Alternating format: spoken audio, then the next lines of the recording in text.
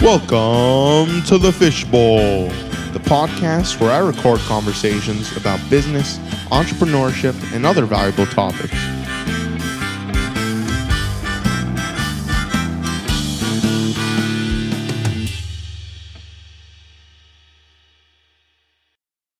Welcome to the Fishbowl, episode 16.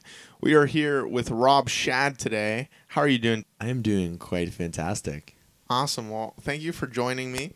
Rob is a world traveler, a serial entrepreneur, an Amazon selling aficionado, and fun fact, he makes the best French presses, and that's correct because I'm enjoying one right now, so thank you for that, Rob. You've been developing all sorts of businesses, both on and off the internet. Tell us about when that first started for you, your first sort of taste of entrepreneurship. Yeah, that I would say started probably around like 8 years old. You know, the typical lemonade stand, top of the street. I forget exactly what I want to buy. I think it was like a digital camera. My dad's like, go make the money. I'm like, okay. So just took my wagon up to the top of the street, to the top of the corner, and started selling lemonade.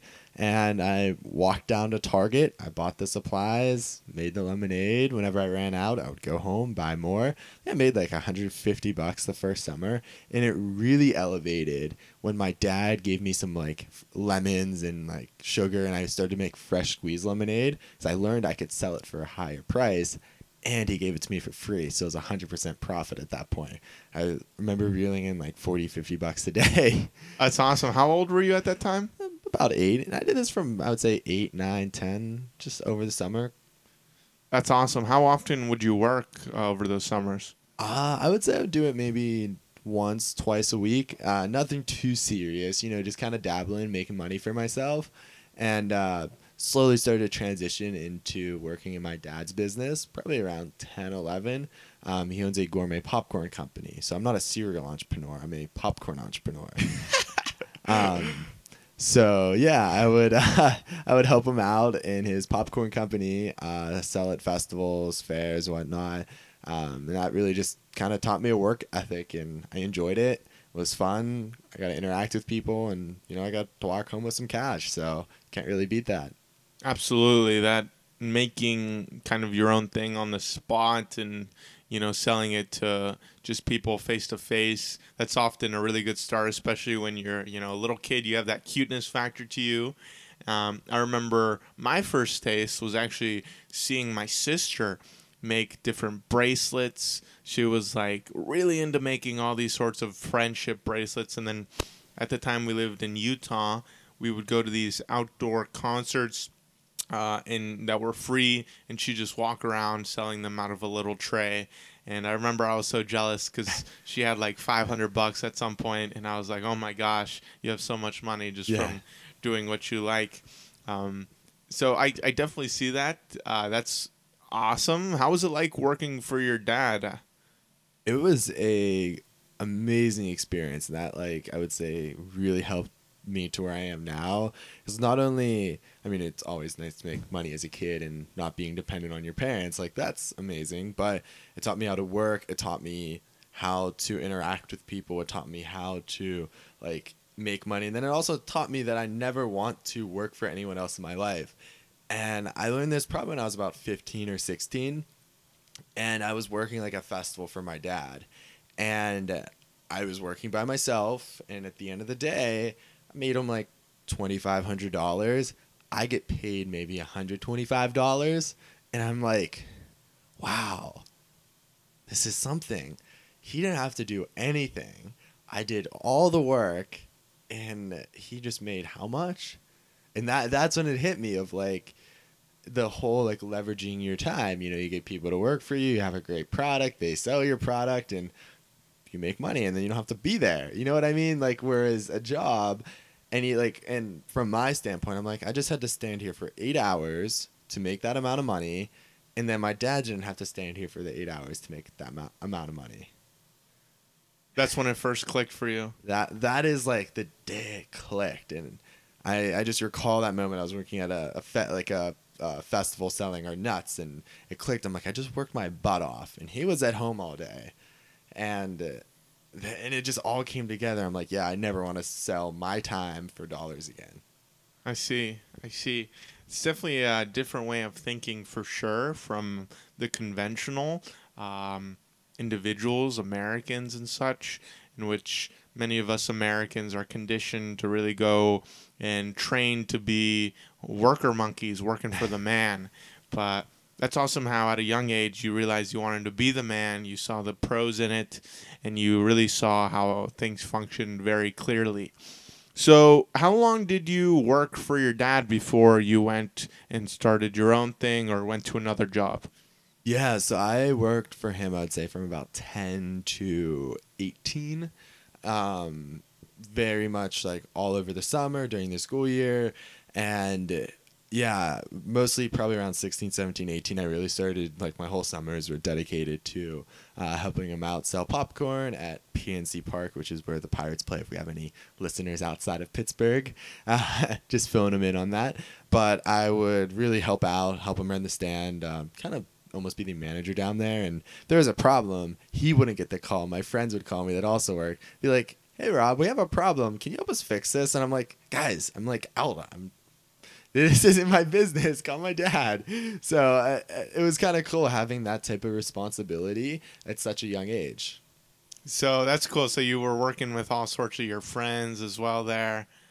Yeah. My dad found that to be some of the best employees are just, people 18, 17, 18 that wanted to make a nice little summer paycheck. And I mean, a lot of these kids I played baseball with or grew up with, so he kind of knew their character traits and who would do well and who wouldn't. I see. Wow, that's awesome how he could really leverage his son to find people with a little bit more of a vested interest than just your conventional individual. That's great.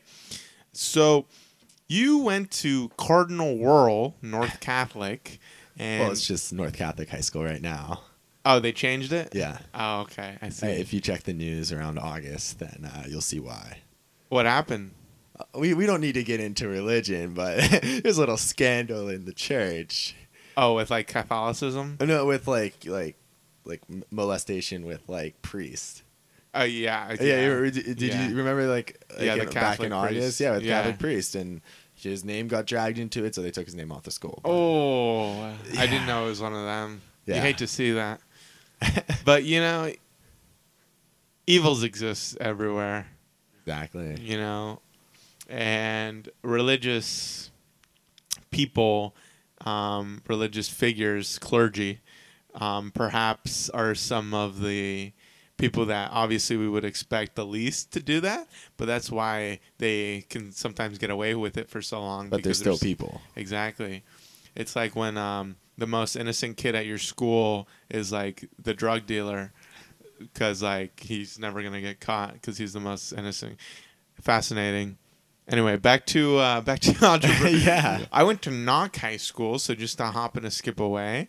And that's sweet. So what sort of things did you do in high school leading up to, when you got out of there?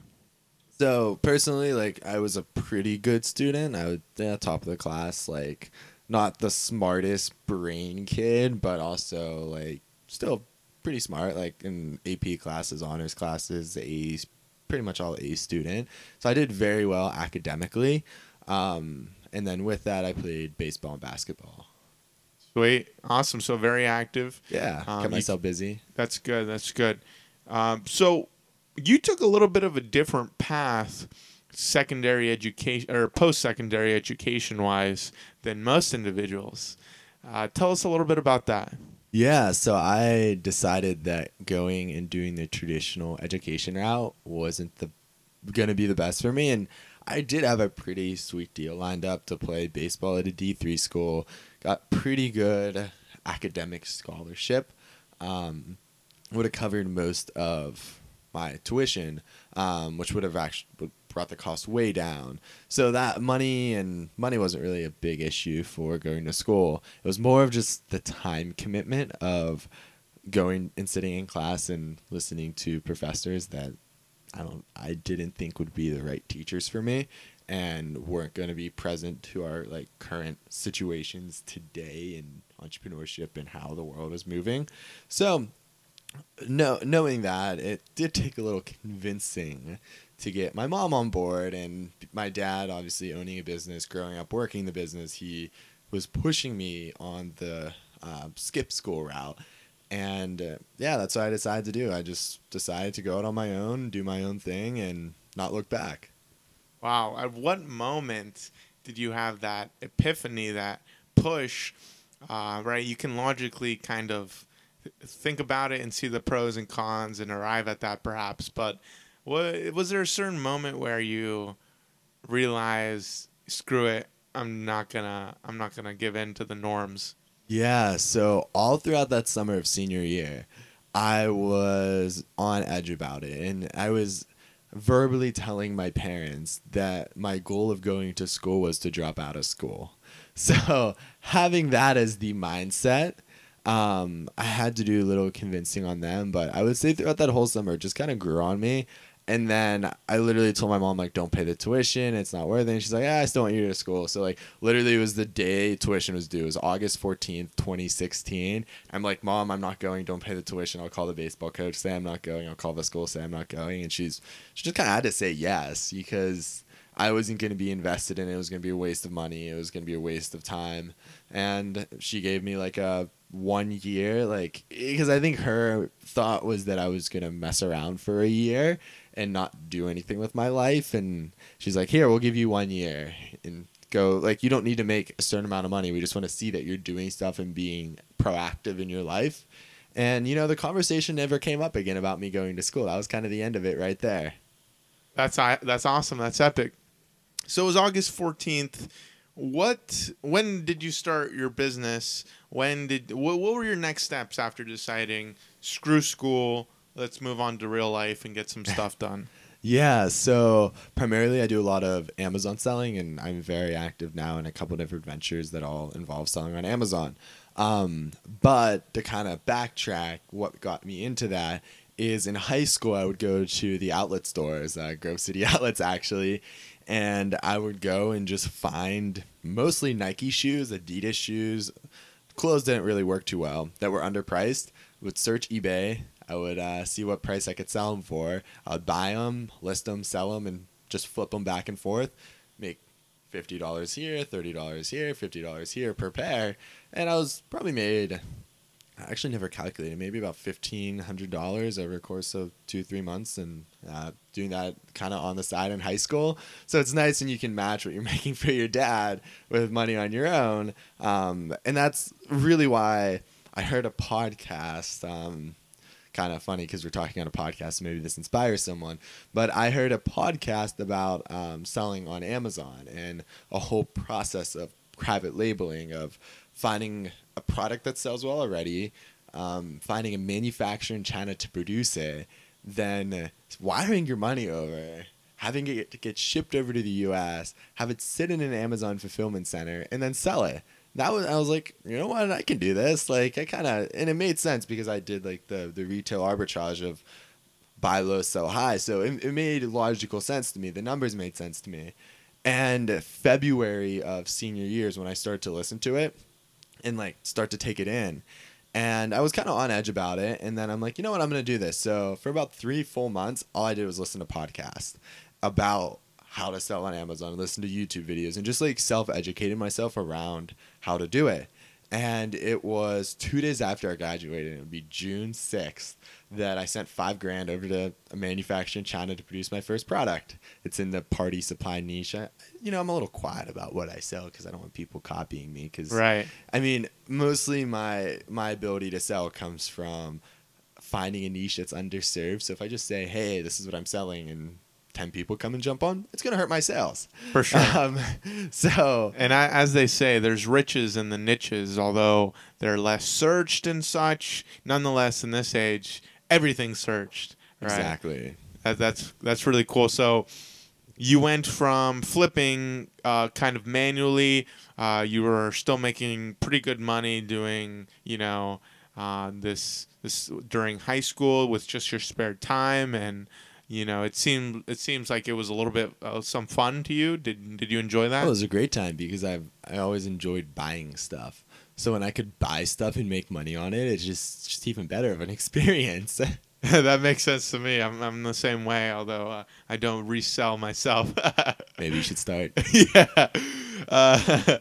So how many months after you decided to quit school did you go on and started that first Amazon? You sent that 5,000 over. Yeah, that was 2 days after I finished high school that it started. And Wow. whenever I decided to not go to school, I had $0 in sales. I haven't even touched the product yet. It was just about to ship from overseas. So I was I was I was still a newbie. You know what I mean?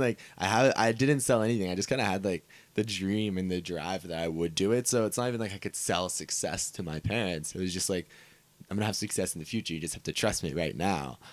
And I would say, and it was around October actually that I made my first sales. October 14th, I believe.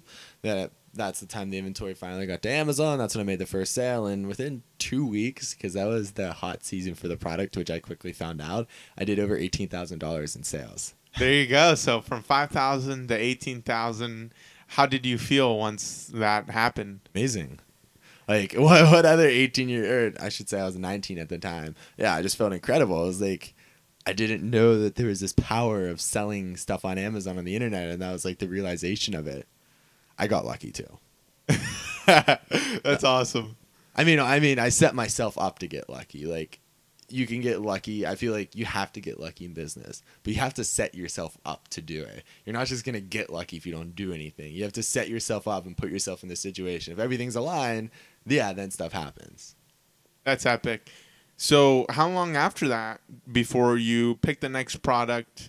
What sort of process, I guess I should ask, did you go through to figure out what the next product would be and such? Yeah, so the next product was a flop, so I'll openly talk about it. It was clipboards. And what were they? Sorry. Clipboards. Clipboards. Yeah, so I'm like, oh my gosh, this looks like a great product. The numbers worked out. Everything kind of worked out like number wise. I'm like, okay, let's do this. And they never just caught on Amazon because you can't really market clipboards. I can't say my clipboards are better than your clipboards.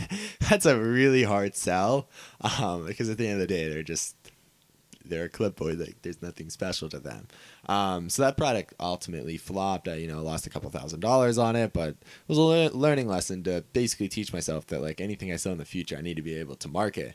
And that also made me really hone down on my copywriting skills, my ad skills, my skills to get reviews on Amazon. So it was still a good experience in the learning side of it. At the end of the day, it was an ultimate flop. And very quickly after after I kind of sold through the rest of them, fast forward a year, I had a month where it was October 2017. I did $150,000 in sales, selling my party supply product and a niche product for October. So there you go. How did that feel compared to the last one? I feel like I was on cloud 9. That's awesome. Surpassing most people's income in 1 month. Yeah, cool. That's super epic. So from there on, did you decide to kind of double down on Amazon there, or did you kind of look for other opportunities? Yeah, so after that, I launched more products, and actually only have one more of those that are still in my current inventory right now. I discontinued the other ones, and honestly, I find it's a balance of launching stuff and then selling it and then kind of figuring out if it makes sense for you. That's how I'm open-minded about it. It's if I have a flop product, it's not a big deal because I know that the products that are home runs make up for the flops. And so long you get up to bat and you go like a baseball player. If you go 0 for 10 and then you get 3 hits in a row, it's going to average out. You know what I mean? It's the law of averages. So long you're able to have a higher average, you're going to do better. If you strike out every time, you're quickly going to get thrown out of the game. Or you're quickly going to be put on the bench, I should say. So yeah, I went and launched some products. I started to do some consulting in the space and working with other brands and helping them out. And honestly, that was a major failure. That was a absolute failure because I wanted to do a revenue share model. And what I found is I did all the work and they didn't do anything to kind of help me sell, which I need so much from them to help out. And it just didn't work out. It was a huge, I'm not going to call it a waste of time because it's a learning lesson, but it was a huge learning lesson over the last year. Yeah. And I've kind of gone back to doing that work right now, but with a whole new model. Just absolutely changed the model. I have a partner I work with now, and it's going way better because I'm doing it how it should be done and not a way that's setting me up for failure. Okay, that's very fascinating. So it's cool how you, throughout this learning, you've been wanting to help others through your consultation and such. What are your future plans for Amazon or anything like this? Yeah, so as a big thank you to my dad, because I did hit an existential crisis in last October. What was it? I just hit this crisis of like, I'm making good money. Like I'm not gonna say no to making good money. But I felt like I was like missing purpose and felt like I should do something like bigger than me. And sitting, I'm like, and it just hit me. I'm like, why don't I help my dad out? He's struggling with his business right now. Like we pulled out of selling at the Pirate Stadium last year, so like that was his big revenue source. That's missing now. He opened up a store. It's not having the success that he thought it would have. So with that, I was like, you know what? I should help him out, get him back on his feet, build him up for the next year, 2 years, and set him up for success in the future. And like one thing I identified is popcorn sells really well on Amazon. So right now we're going all in, and I'm building out his popcorn store on Amazon. And hopefully in a year, 2 years, I shouldn't say hopefully, in a year and 2 years, he'll have a significant business making popcorn, selling it on Amazon. And I hope that that's his model that he can take and grow over the next 5 years. That's pretty epic. I know one of my professors at some point brought in a huge tub of popcorn to share with the class, and it was like within a plastic sort of bag, and it was also within like a shipping kind of cardboard box. And she's like, I got this online. So that's pretty cool. I can definitely see how and why people are interested in getting their foods online. That's really becoming a trend as of recent. What sort of information do you have on getting that, food online kind of trend? What have you seen? I mean, it's all convenience. Like, I mean, even at my apartment, I don't go to Target, I don't go to Walmart, I don't go to Giant Eagle anymore. I order everything. Unless it's below me in the strip district and it's at one of those places, I order everything. I just doesn't make sense to get in my car and drive. Like, maybe I'm spoiled, but I don't know. That was probably the one thing I missed the most when traveling, was having access to buying on Amazon. It's just incredible that literally anything you want, except maybe like fresh produce and stuff, hasn't really hit our market yet that they do that delivery. And kind of do like going and buying from some of the smaller businesses down below. But literally any good like shampoo, conditioner, deodorant I order on Amazon now. It's easy.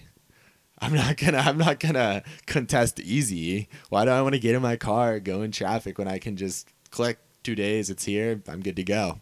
For sure. What do you see in the price difference between online, getting it shipped to your house, and I have Prime, and with Amazon, it's a marketplace. I mean, I know as a seller that when more people come on and you have more competition, people are going to drive the price down. So for the most part, I find prices to be even similar, maybe a little bit lower. It just really depends on the thing. But at the end of the day, I wouldn't say I'm price conscious. I'm convenience conscious. That's cool. That's awesome. I have never purchased any beverage or food online yet, so it's really fascinating to hear others talk about that. For me, so up until now, you've really had a lot of products on Amazon. Now you're looking at something a little bit, a bigger challenge. Perhaps, I guess everything has been quite, risky that you've done. But you're really looking at building a brand with something that already existed, that was, you found you thought you could work with, versus something you deliberately looked and researched and, saw that there perhaps was a market for that. I'm gonna jump in right now. What I'm doing with my dad's popcorn is just like what I do with the product. So I'm looking for stuff that's already working, and I'm just molding his popcorn to fit it. So it's the same exact process of, instead of creating the market, I'm finding the market, and his popcorn's the thing, and it's just different how we package it and how we present it to people. That's what I've done before. That it's all marketing at the end of the day. It's just that I'm doing it with popcorn versus some good I source out of China. Yeah, that's pretty epic. Are you guys making the product? He has a manufacturing plant, and the one reason I won't talk about what I'm saying with my products, but I'll openly talk about popcorn, is at the end of the day, the popcorn niche on Amazon, like, it's amazing, and any food niches, most of them are pretty good because there's so much that goes into making popcorn, like cost you have to incur to have a warehouse, have all the machines, be able to buy all the raw goods in quantity where you can get it at a good enough price, all the packaging, the labor. There's a lot that goes into it that most people can't do. Whereas like what I do with my products, anyone can go on Alibaba.com and find what I sell. There's nothing too special. I mean, I do get some custom design on it. Like I'll get some small modifications. I'll brand it. But for the most part, most of the base products I sell, you can find in 5 minutes. It's not that hard. It's just how I market it that's different. But with popcorn, yeah, it's gonna be a lot bigger of a hurdle you have to go through to get a kernel out. For sure. Good way of putting it. Now, among your able to work as in digital space, you were able to travel the world mostly throughout 2018. Is that correct? Yeah, I started, I would say about October 2017 until about end of October 2018. So pretty much a full year. So what sorts of places did you go to? Actually, this time last year, I was in Medellin, Colombia. Oh my gosh, absolutely amazing there. Like, that was one of my favorite places. I spent about a month there. I spent a month and a half in Budapest, Hungary. I did Dubai. I did Greece. I did Croatia. I went to Italy, France, Iceland. I did a full month in Mexico. I did Dubai. Yeah, that's pretty epic. Not many 20-year-olds at the time, right? Yeah, yeah, I was 20. Yeah, I was 20. Can say they've been to all those different places, and you just got back from Texas literally a couple hours before this recording, and now you're like, I don't want to be on a plane for a while. You are right about that. That's epic. Yeah, no, my experience from it, I kind of traveled myself out. What I found was that jumping place to place every month and sometimes less than a month really tires you out, because whenever you go to a new place, number one, you're curious to explore. I did a ton of running, and that's where I really got to explore these locations, but you're always curious to explore, and then you have to find where you're going to get groceries, how are you going to get around, where are you going to eat at, where are you going to work out at, where are you going to work at, like what coffee shop has the best Wi-Fi. And then after you settle in, like, because it takes a little bit to like settle in and feel at home. Once you settle in, you have to pack your bags and go somewhere new, and it just kind of took some of the fun out of it, and it really just weared on me, like, personally, and I felt like I was always just trying to chase something that wasn't there, when in reality some of these places I'm like, oh my gosh, I wish I could stay here for 3 months. And really, like, being there for the time I got to take in the culture, but really taking the culture, really build out some of the friendships I made. And yeah, that was just my overall experiences.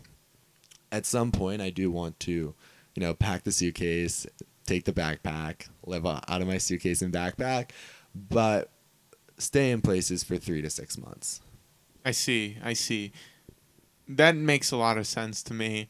I really like that you mentioned the relationships and such, because that's something that it's perhaps the best souvenir, being able to, in this interconnected world, just always, remember, but also upkeep with an individual. I've also done my fair share of traveling, not quite like how you have. I've never traveled by myself. And how is traveling by yourself, by the way? I mean, honestly, I traveled with friends a lot of the time, like either meeting up with people. I did do a little bit by myself, but honestly, a lot of the time I was with other people. I think it was just because I had friends that were like, hey, you want to do this, you want to do that. And it just made it easy to kind of like meet up, and I've surrounded myself with those types of people, so it made traveling with others pretty easy.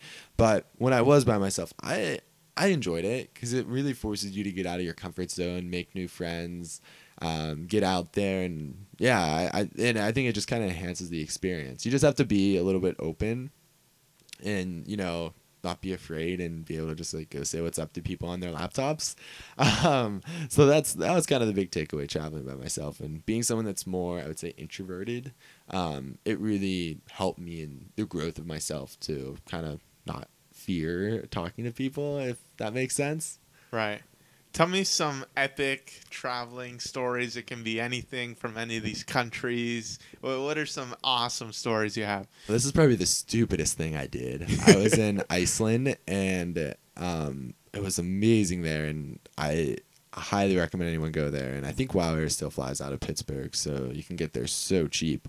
Rent a car, drive around Iceland, and it's the most beautiful, just like out of this world like place you'll ever go to, especially with the snow and the grass, and it is just stunning, and it really makes you feel connected with nature and your surroundings. But I did something, I would say, pretty stupid there. There's this like famous glacier, and it was probably like 20 degrees outside. It was a little rain, a little snow going, and me and my friend were like, we want to go on this glacier and get a sweet picture on it so we can stand on the glacier. So we stripped down to our swim trunks. We ran on the glacier. And granted, like, if we fall in, this is like freezing cold, like ice water. Or if we fall through, it is freezing cold. So we like run on the glacier. We get our pics. It was incredible. Like the best pictures ever, but probably not the smartest thing to do.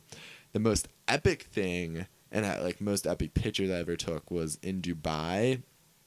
My friend, he helps hotels market, and in Dubai we were staying at like a $4,000 a night penthouse. Like, it was insane. We probably ran up like a $20,000 tab. Oh my gosh. And yeah, we did 2 weeks of between Dubai and islands in Greece, all comped by these hotels. It was incredible. We were staying in like a cave house in Santorini, had an awesome hotel in Mykonos, had penthouses in Dubai, had we have a penthouse, but we had a suite in Abu Dhabi, and it was incredible because all these hotels are paying for it. So can't really complain about that. And we were living the high life. But one morning we connected with one of these hotels. They took us up to like this like 45th floor, and it's like 5 a.m. and we see the sunrise over Dubai, and we're taking pictures in front of the Burj Al Arab, which is the tallest hotel, or not tallest hotel, the tallest building in the world. And it is the most like epic utopian picture you will ever see.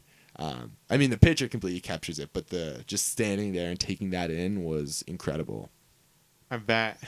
What sort of things did that do for your perception on the world and your perception on what you're doing as a digital nomad businessman? I think everyone, before they go to college, should pack up their suitcase and go overseas and experience different cultures, because at the end of the day, what I realize is like we really don't we don't take into account that there's a world outside of our communities, especially where I grew up.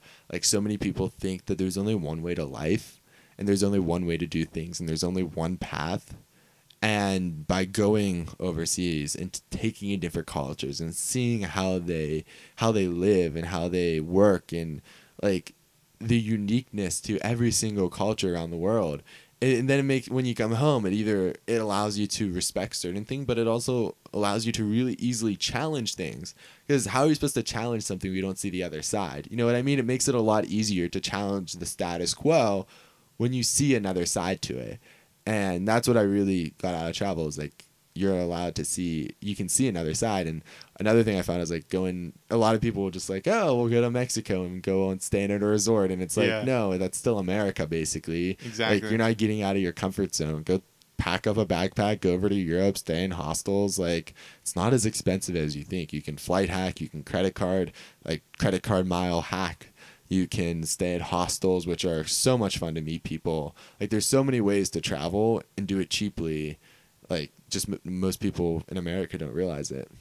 For sure. I can definitely agree with what you're saying. Going to a very conservative college. I remember I went to Thailand in high school, and I was talking with all these Thai people, and it's one thing to travel to places where there's other white people that look like you and speak the same language with a different accent, and it's like, whoa, I'm so cultured, and it's another thing to go to a place where everyone, you're the one that looks different from everyone, and no one speaks your language. Exactly. Oh my gosh, it's so much fun. Like, when I was in Medellin, Colombia, like, I know very little Spanish, and it was so much fun just trying to like talk with people. Like, it was anytime I went out, even to like get my haircut, to order food, to go in a taxi, it was an adventure, and that was like the best part of it. It's unforgettable for sure, and it's beautiful. It obviously broadens your horizons, but over in Thailand, you speak to these Buddhist men, these very devout Buddhist men, and they tell you about, for instance, their religion and what they believe, and they say it with such faith in their eyes, as if a very faithful Christian here in the U.S. would do so. And it really makes you think, well, this one has a completely different religion than us, and perhaps the only reason that their religions they believe what they believe is because of the geographic area where they were born. Exactly. And it makes you think, and then I asked that. It makes you think who's right, and at the end of the day, it's like, you know what? How many people question their beliefs and like their ideologies? The amount of people who like don't even think twice about what they believe in, and they just believe in it because that's how they grew up, is crazy. And exactly. I'm like, why don't you question this? Why don't you think of something else? Because you know what? It's hard. It's gonna cause discomfortable conversations with people and people who are in your community. But at the end of the day, how are you supposed to believe in something when you haven't like found the belief yourself and it was given to you? For sure. If you haven't challenged it, then what is it? I ask people that in my school. I look them in the eye and I tell them that, and they look at me blasphemously. And then I realize that they haven't thought about it more than twice. And I ask them, okay, well, they're like, well, I'm right, because Christianity, doesn't contradict herself or whatever, whatever anything might have told them, a pastor might have told them in the past. And it's fascinating to me. And, they're like, well, for this reason, that's wrong. And they really nobody really knows what they're talking about at the same time. People need to have radical open-mindedness. Like, and now I'm not going to say like Christianity's right, Buddhism is right. Like, I'll be honest, I don't even know. Like, you need to have like an open mind to everything.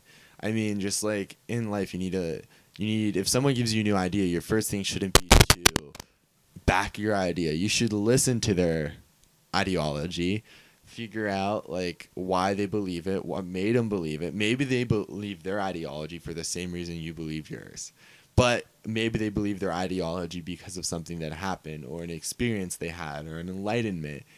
And if the first thing is you do is just refute it, you're not being open. You're not being able to take in that idea. And now religion, politics, anything, like, you know what I mean? Anything, like, people are just so hard pressed to their ways the right way. And if you're wrong, just believe. You know what I mean?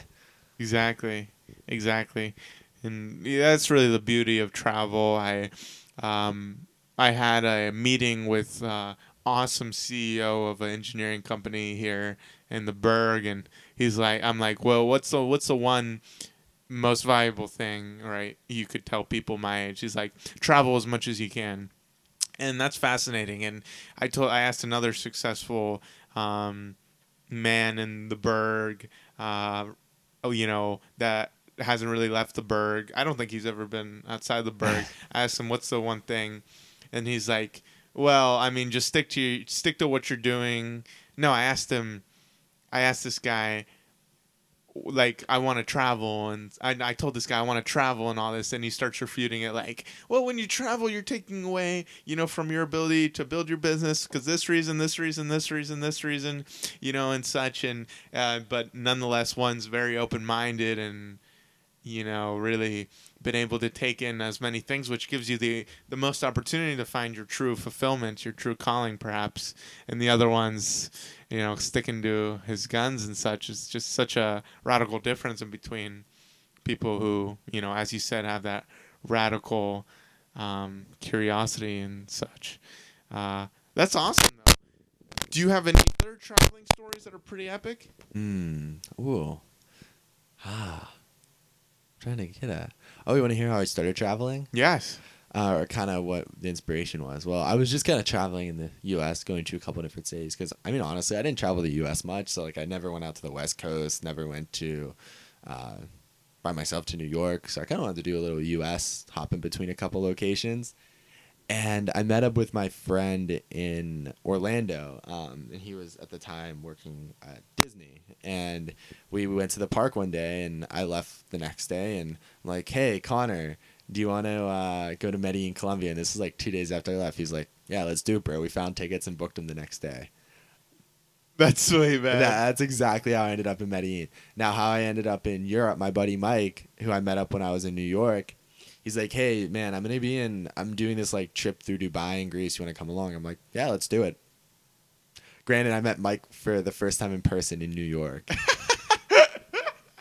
Well, that's pretty funny, but following your hunches, probably a good thing at the end of many days and such. Exactly. That's one thing is like, just say yes. You know what I mean? Don't really think about it. Just like do it. Like, don't even be like, what are my parents like? Say yes and figure it out later. I mean, that has led to so many amazing experiences in my life. It's just like a simple thing of being radically open-minded. For sure. And this has been just within the past 3 years, right? Oh, yeah, no. All this is in the last 3 years. A lot within the last year. That's epic. And, it'll be cool to see when we're at 30, 40, because we're actually the same age, right? Yeah, You're 21? Yeah. Okay, awesome. Yeah, we're legal now. Hey, yeah, that's for sure. It definitely hasn't worn off yet, the freshly 21. So, what's your favorite quote on Earth? Oh, my favorite quote. I'm looking at the one on my desk right now, and it's by Marcus Aurelius, who's a Stoic philosopher who I absolutely recommend. It's called Meditations, and one of the quotes is, "Waste no more time arguing what a good man should be one." Just as simple as that. Like, don't think, just do it. You know what I mean? And I feel like that's just such a thing with life, is like, don't think about what it should be, just go and do it. And now it's not only around being a good person, but just like throughout your whole life, and just embodying that. Definitely. That's a great way to really sum up the podcast. And Rob, I just want to thank you once again for being on. Do you have any other advice or any other last words, any plugs for anything for any listeners? I don't really need to plug myself. You can follow me on Instagram, though. Like, I actually haven't posted anything in a while. And actually, that is some great advice is, holy crap, delete Instagram, delete Facebook, delete all your social medias. It makes life so much more simpler. And, like, literally you stop thinking and comparing yourself to other people, and, like, and then you can focus on yourself so much more. Like, honestly, that has been a huge thing that's helped with like my mental health and my just view of myself over the last couple months, is deleting those platforms, getting off them. And someone put it best at this conference. You know how many there's probably like 50 PhDs at Instagram right now that are trying to make you stay on Instagram longer so they can make more money. It's you versus them. That is a great way to put it. And you're so right about that. some people will argue on the side of building a personal brand on Instagram and all that, and I mean, if you're doing it with a purpose, Mm. okay. But I mean, you can always get a VA to do all your posting for you and do everything so you can, kind of stay off of it a little bit. But if you're building a personal brand, that doesn't mean that like you're going to be wasting your time on it. You know what I'm saying? Like if For you're sure. using it for a purpose, then go for it. But if you're using it just to spend an hour a day scrolling and looking at other people's lives and not focusing on your own life, what are you doing on it? And I think that's when I realized I would just stupidly scroll and I'd be like, I'm just trying to take in other people's lives and not live my own and not be present in the moment. Great point. Great point. Well, thank you, Fishbowl audience, for listening to this. It's been episode 16 of the Fishbowl. Till next time.